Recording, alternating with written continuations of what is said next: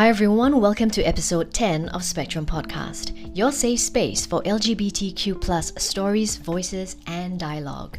I'm your host, Jamie Nonis, and for National Coming Out Day, I thought I'd share my own coming out stories and experiences about coming out at 15 in school, coming out to a relative at 25, coming out to a Catholic nun once, and my journey to finally being open and out in the workplace.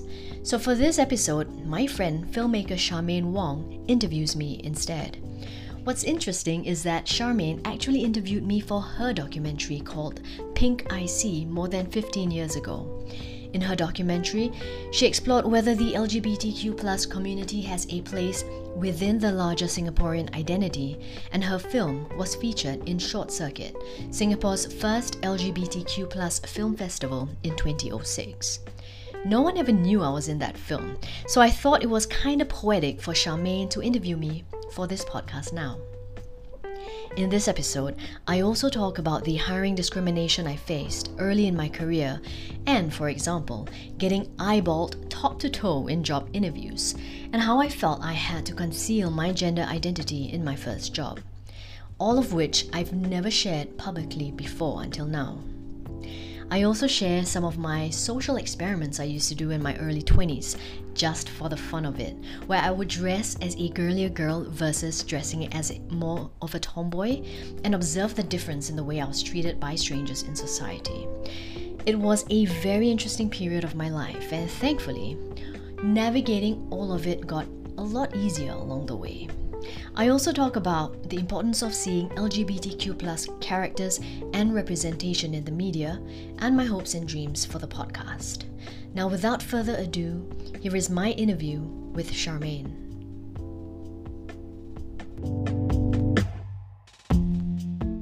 Today I have with me Charmaine Wong. We used to go to school together, university in Perth, many years ago.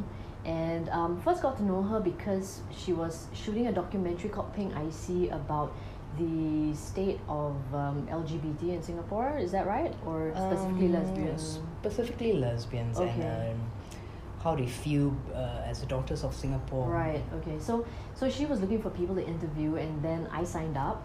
But at that time, what was interesting is because I wasn't out, so I was like in the shadow, and she even masked my voice and all that.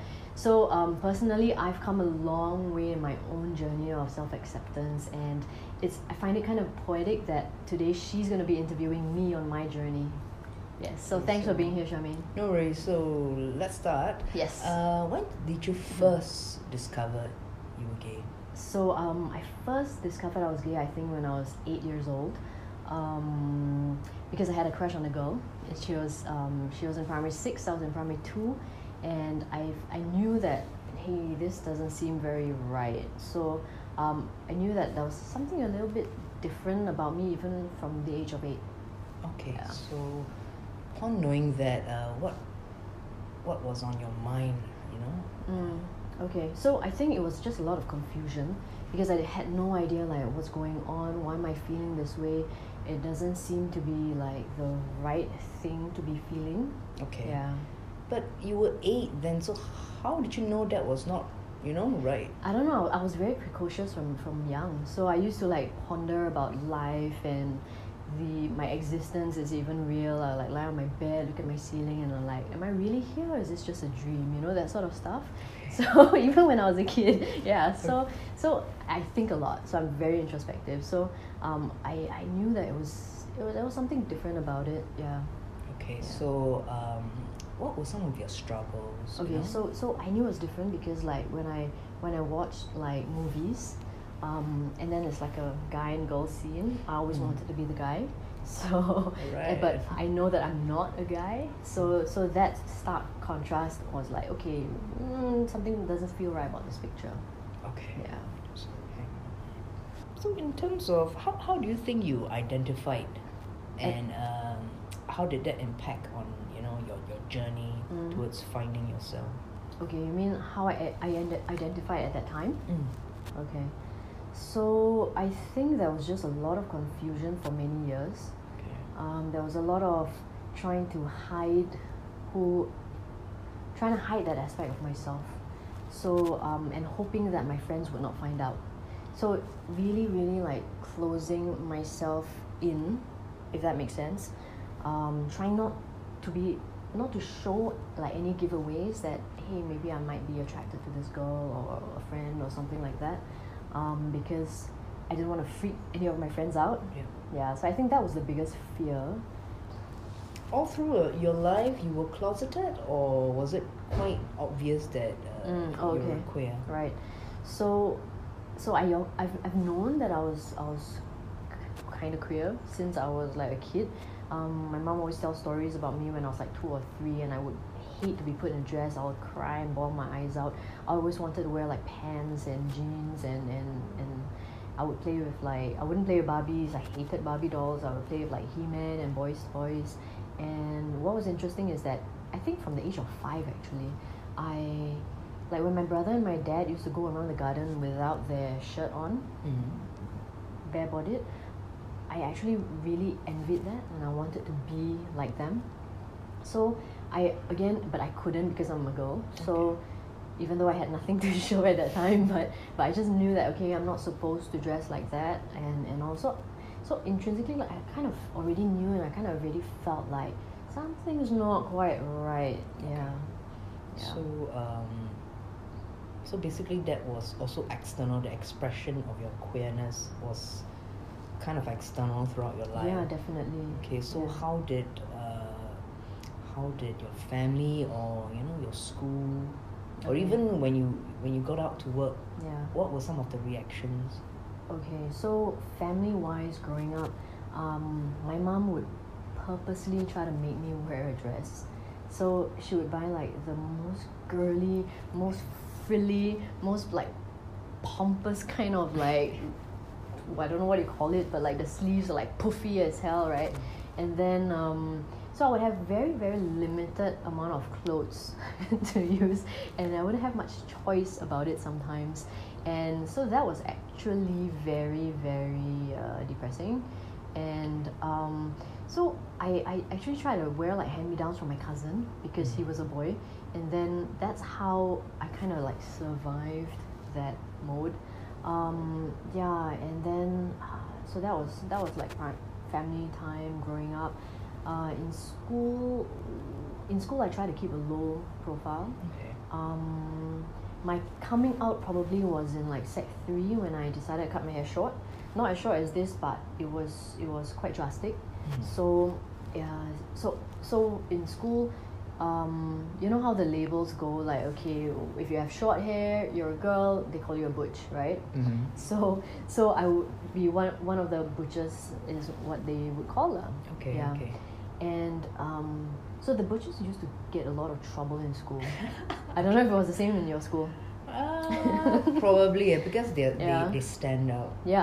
So we stand out as deviants, right? So anyway, they used to get into a lot of trouble. They always just get called out over small things and all. There was a lot of, I think, shaming in school, and for this group. And for me, I wanted to avoid that, so I would try to keep a low profile, make sure that I didn't get into trouble, make sure I didn't like do the normal naughty stuff to warrant getting into trouble. So I kept very, very low profile, and surprisingly, interestingly, I actually coasted through school without getting like publicly shamed a lot for being of that identity.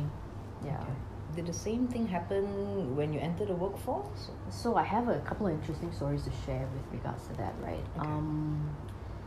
So when I first tried to get a job, at first I was wearing like a man shirt, man pants, and men's shoes lah. And I tried to apply for a couple of jobs. There was one occasion where I was sitting in, it was a publishing company.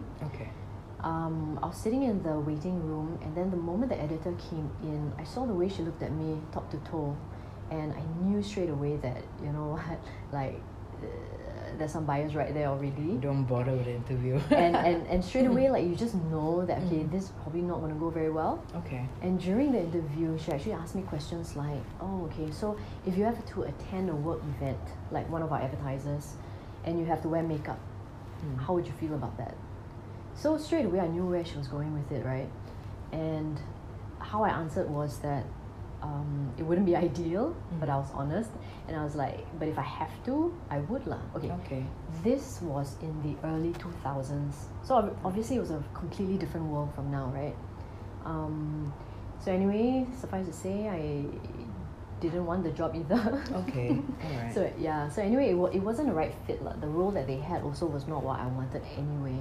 And then I got another job. It was an events company, and then I secured the job. And then on my first day, I showed up. The boss actually made a comment, and he said, so I was wearing a shirt and pants, and he said, "Oh, next time don't dress like a kid."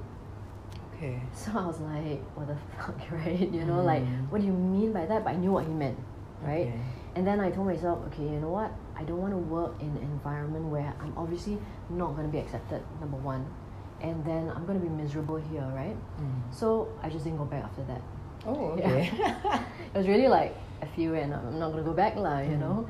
So, and then the third interview that I went for, I decided to do a little social experiment. Okay. So I wore the same, it was actually like a lady's blazer from like G2000 at the time. Alright. But because, okay, how was my hair like? It wasn't like this, it wasn't so obviously like a boy, but it was short lah. Okay. So I wore the same blazer, I wore pants and I wore shoes, and then but the only difference that I did was I put on lipstick that day. Okay. Just for the heck of it. I think my hair was a bit more like yours at that time. Longish, short. Yeah. So I wore lipstick, and straight away I got the job. Okay. So I was like, in hell, you know, like clearly, so the message that I got is that I have to play this game. Right. If I want to get anywhere in life, I have to play this game, and I have to pretend that I fit in, or try to look like I fit in. And that was the message that I got very, very clear. So for a few years I kind of tried that out, and then at work also I tried not to be too obvious, and I didn't in the dressing, I tried to kind of like hide it, trying to conceal it a little bit, not to the extent of okay, like totally like wearing skirts and everything, but like just I didn't let it be so obvious lah. Okay. Yeah. So basically, when perhaps share with us your journey of coming out and not fitting in. Okay, so I didn't have to like officially come out by actually saying it, but when, the act of cutting my hair at Sec 3 was like my coming out moment. Okay. Yeah. So of course, like in school, and I went to an all-girls school, so then everyone started talking and all that kind of stuff, right? You know, and then suddenly there's this like drastic change. So on one hand, it was a little bit fun because then you get like a lot of attention from the girls suddenly, and then but on the other hand, it was also awkward because then some friends were like, I don't know how to say it, but they didn't feel comfortable maybe. Okay. Yeah, so you could sense that suddenly they were like, you know, like what's going on and all that. Yeah, because I think until that time I had not vocalized that I like girls to my friends even. Not really, yeah. So, but as an adult, after having endured, you know, all these discrimination from you know people from the workforce, did it ever get better? And if it did, you know, how did you start accepting yourself or being comfortable with yourself? Okay, so after that job with the one that I wore lipstick at, and I got that job, I was there for about a year. It was another events company. Then I moved on to a writer position in a magazine. So in the media, like thankfully it was a little bit more open, and because you know when you're in a creative industry, is a little bit better. I think there's more tolerance, there's more acceptance as well. So it wasn't so it wasn't so frowned upon. So I started dressing more authentically, I feel. Yeah, and I was very, very happy at that job.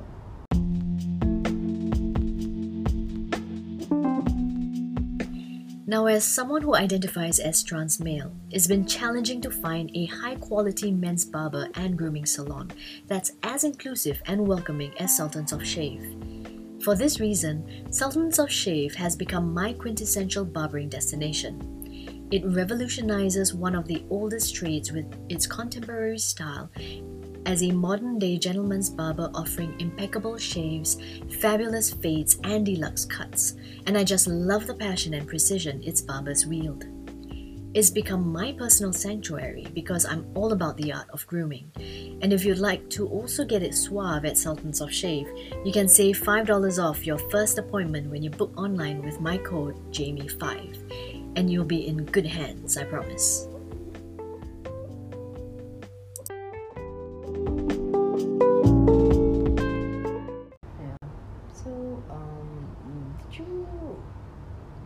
So your coming out was at 13, but was there like a really 15, formal... I would say. 15. Yeah. Was there like a really formal coming out as an adult? Or? Oh, okay. So there's one funny story that I have. Like, with my parents, I didn't have to formally come out because they could tell from my dressing. They could tell from my, and all that. But so I lived with my cousin, and I thought that she didn't know. So when I was 25, I decided that I was doing a personal development course at that time. So authenticity was a very, very key pillar in that course, and I felt like I needed to be authentic and open, and so I decided to come out. Okay. And then we went out for dinner, and then I was like, I have something to tell you, and then she was like, what? Then I was building up to it, right? It was so difficult for the words to come out, and then she was like, you're pregnant. And I was like, no. And then I started building up again, and then she was like, what? You're on drugs. And I was like, no. It's like, it can only be these two things, right? And then finally I was like, I'm gay, I like girls. Then she was like, yeah, I knew. All right. So what's interesting, right, is that I think for us, we feel like so much shame around it, and we try to hide ourselves. And I think a lot of times people already know, they already can tell. And the fact that they're not chucking you out of the house means there's some level of acceptance, Okay. But a lot of times it's our own journey to acceptance. Yeah. And I think you asked also how did I finally accept? I mean, it's been 30 over years of feeling that sort of shame because of what society tells you is wrong, what your religion tells you is wrong. Okay.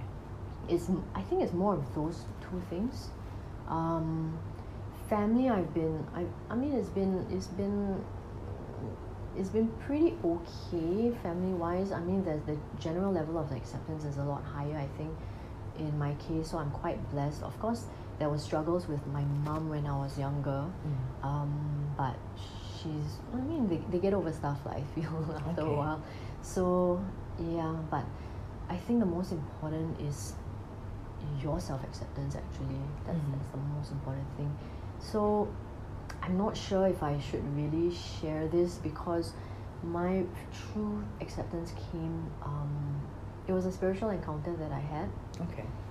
So I know not everyone obviously believes in God and all that kind of stuff, but for me, I still go to church and all, and there was a lot of conflict in trying to reconcile my faith with how I feel, and obviously feeling like I'm wrong or my being is wrong. So I'll do a lot of self-reflection and that kind of stuff, and I went for a retreat at the Franciscan Missionary of Mary. Okay. I don't know if I should say this, but anyway, it just illustrates that what's interesting. So the nun, she was maybe in her 70s, and she was kind of old, and she was really, really nice and kind towards me, and it was a solo retreat, just one-on-one, and she's the spiritual advisor, that sort of thing.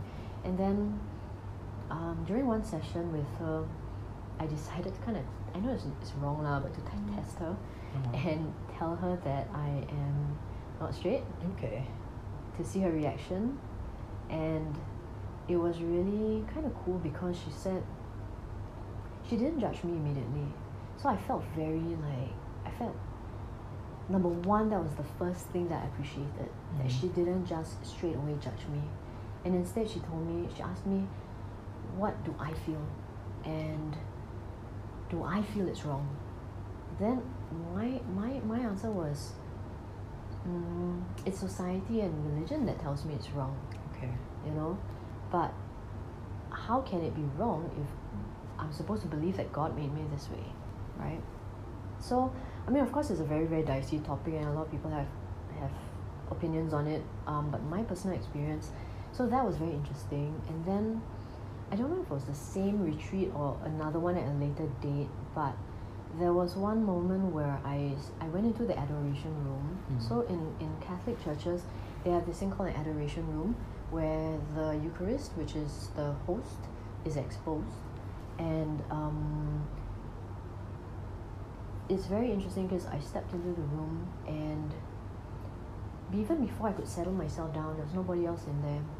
Even before I sat down, I just had this message coming to me that I should accept myself.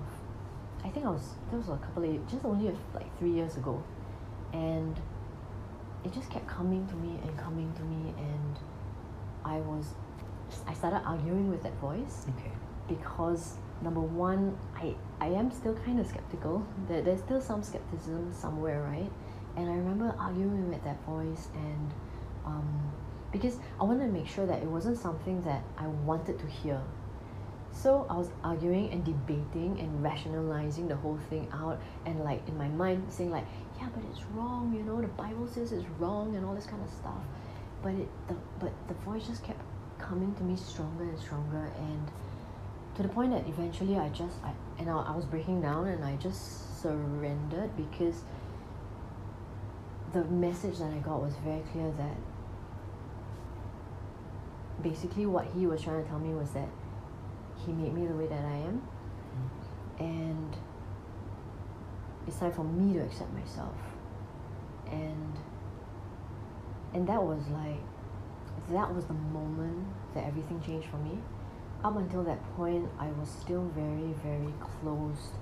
I was still very like trying to hide this aspect of myself. I mean, I couldn't hide it in terms of because of the way I dressed, but it was not something that I was open about. It was not something that I talked about. There was still a lot of self-imposed shame around the whole topic. So that was a turning point for me, and after that, everything changed, because I really did start to accept myself, and because of that, I opened up as a person, and I wasn't so like closed and trying to hide away from people and stuff like that. And as a result, I also I was willing to just be me, you know, and put myself out there. Yeah. Okay. So that's very interesting. Like it's a literal epiphany. Yeah. So then, what led you to create this podcast that we're having now? And what objectives, what hopes and dreams did you have for this? Yeah, so I mean, I've spent 30 over years of my life feeling that I'm a wrongness, feeling a lot of shame, and also knowing a lot of peers who feel this way as well. And then of course living in a so-called conservative society, and then facing the discrimination and marginalization that a lot of us have faced. So after 30 over years, and I decided, so the turning point, right, was that after being able to accept myself, then I realized like, hey, you know what, like, yeah, I am a human being, why should I be discriminated against or marginalized and all that? Why should I be denied the right to love, for example, and all that?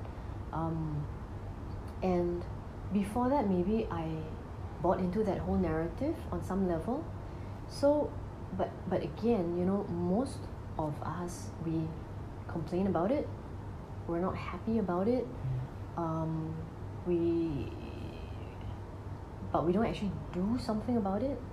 Or the activists that do, I feel may actually they're pushing a certain agenda, and because of that, as we've seen in the media, there's a lot of pushback as well, right? So I feel like I wanted to create this platform to really just encourage some dialogue and some compassion and understanding and empathy for what we as individuals go through. And I hope that people like in mainstream society can see beyond the label and not be so quick to judge, and see the human being beyond the outlook or the label, number one. Hey guys, as we all know, there's so much going on in the world today, and we're all dealing with a lot of challenges just trying to get through this pandemic. So I'd like to take a moment to share with you about Safe Space, an organization that connects users with counselors, including LGBT-friendly counselors, for online and offline counseling sessions. If you're feeling stressed, burnt out, or having relationship or marriage problems and you need to talk to someone for help, don't hesitate to reach out to their professional therapists at safespace.sg to book a counseling session and improve your mental well-being today. And I find what's happening in the landscape right now is that it's become actually even more divisive. There's two camps and then one against the other camp, that sort of thing. And what I really want to create with this podcast is to create more of a, I would say, I don't know if I would say neutral, but more of an objective platform for dialogue from both sides actually. That's what I actually want. And I want to, number one, give the LGBTQ community a voice to share what our struggles and our personal struggles have been, what are some of our journeys, how have we, sometimes it's even about survival, how we're actually even still here through all the challenges and all. And I hope that the mainstream society starts to see more clearly that we are more than the stereotype, number one. And I want them to see that I want them to see the human behind the label. I want to create, and I'm hoping this dialogue will create more compassion, more empathy, and more understanding of our community. But on the flip side, I also want to speak to the conservative parties as well. So, I would be very happy to have, say, the head of the Catholic Church to come on the show. I'll be very happy to have even the head of maybe MUIS to come on the show as well, to give their views so that we also can understand where they are coming from and why they feel that way. I might even want to have, like, say, a conservative parent who has a teenager who's gay, and I want to hear what are their struggles, what are their internal struggles of trying to accept their child. And so what I really want to do is create dialogue between the two sides, really. Okay. And so how has this journey of producing this podcast been so far? So who have you approached? Were they forthcoming? Okay, so it's interesting because, like, on one hand, some of them like immediately say yes. And then on the other hand, there's a bunch who, they're very nice because, like, of course, I reach out to my personal network at first, and they have a way of declining in a way that doesn't say an outright no. Polite no. Very, very polite way of trying to maybe segue the conversation. Okay, so then I know, okay, it's a no-go, like that sort of thing. But I've been very encouraged because I feel like there have been, like, so for example, there have been some straight allies that I've interviewed, and then I want to understand, like, what drives them, what motivates them to be so passionate about a cause that actually they have no vested interest in, I've also interviewed the founder of the Tea Project, Jun Chua. That's the founder of Singapore's first homeless shelter. That was a very interesting interview. And then So we're just at the beginning of this journey, and I really hope that we can share more stories to, so that people really understand, and then also so that say the young LGBT people who are struggling to accept themselves will feel less alone, because this is an issue. I mean, as we know, like a lot of teens internationally commit suicide and all that because of just grappling with this and this personal acceptance of yourself. So I hope that they could feel less alone, that hey, a lot of people are going through it, have gone through it, and they've come up stronger on the other end as well. Okay. And for this episode, you've put the spotlight on yourself. Why do you feel it's necessary or important to actually share your story? Okay, so I was in two minds about this, because number one, I don't like being in the spotlight. Actually, I'm very uncomfortable. I don't like being in front of the camera, but I felt that it's important because I really truly feel everything happens for a reason, and I feel that my journey, my story can help inspire others, because I've gone through so much to get to where I am today. This place of really accepting myself and being open and out about it. And then the other thing is that this gender issue, sexuality issue, is a very complex thing.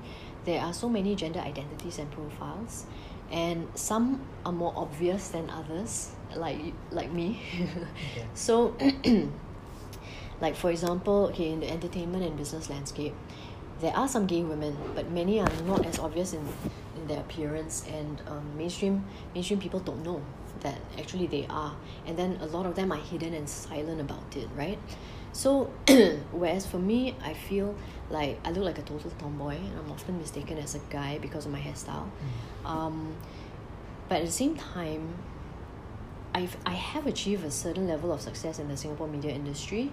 Many of my articles have appeared in the newspapers and magazines over the span of my 18-year career.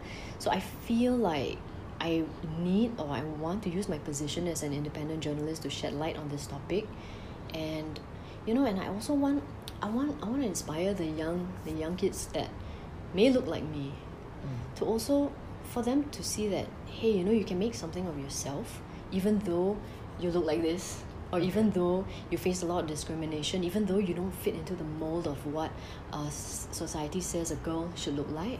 Okay. So what are your hopes for this podcast? Like interviewees, wish list. How do you hope this would progress? Okay, so I'm doing this more for like the long run, and I'm hoping to get everyday Singaporeans to come and share their stories, male, female, like I mentioned, different gender profiles or gender identities.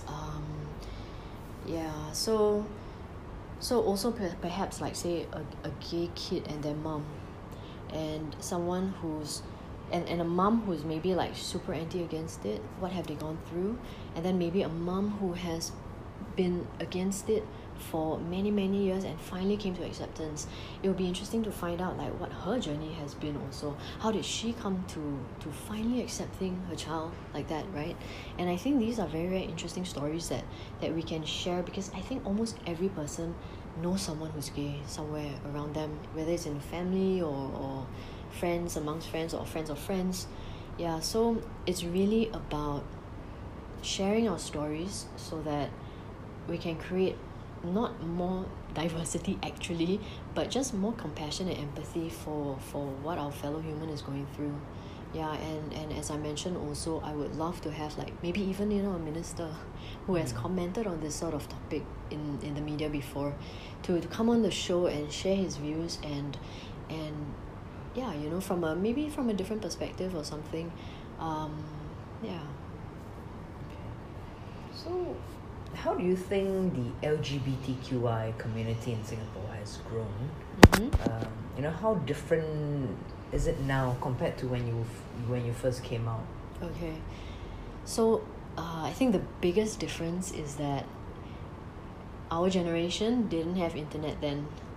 So that really look, when I first realized I was different we didn't have internet to know what the hell a lesbian meant, right? Mm-hmm. You know, and like I had no idea. It's not something you could look up or something like that, and not being able to actually put like a name to it created more confusion and more feelings of like something's not right.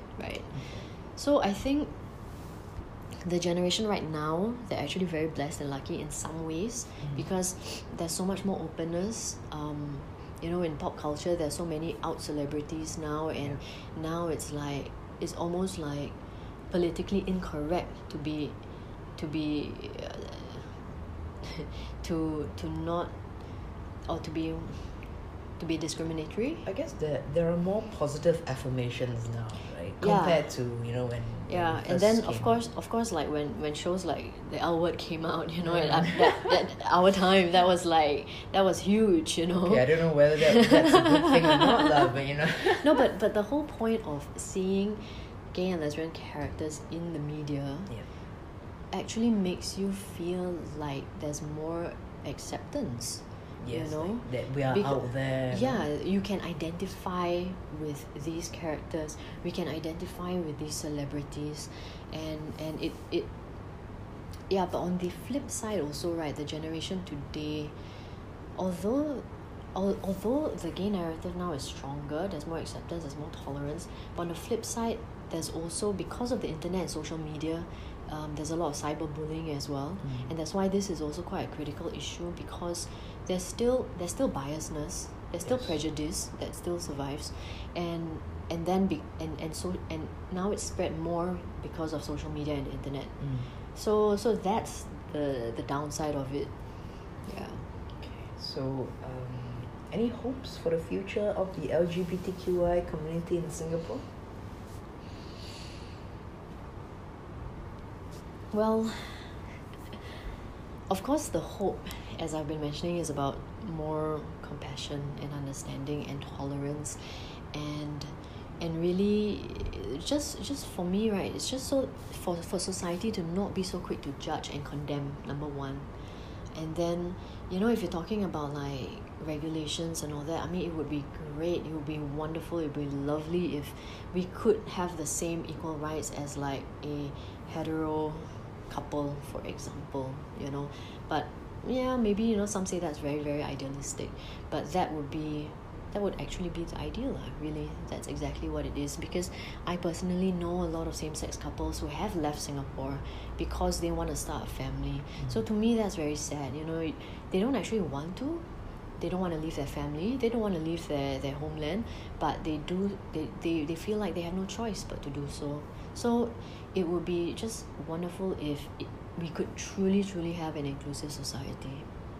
All right. Thanks, Jamie. Thanks for sharing your story. Thanks, Charmaine.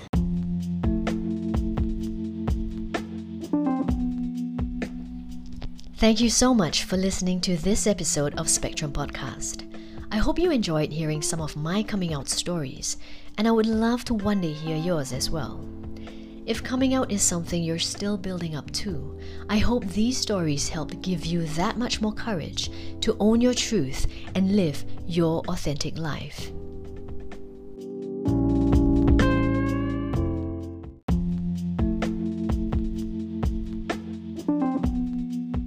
If you'd like to connect with me on Instagram, find me at Jamie Nonis, JamienoNIS, and be sure to follow Spectrum Podcast as well. Find us at Spectrum, SPEQTRUM, Podcast, PODCAST. Until next time, I pray that you always have the strength and courage to be who you are, and know that you are beautiful and loved just the way you are. And remember that no matter what you might be going through, there's always a rainbow around the corner. Stay strong, keep the faith, and take care, my friends.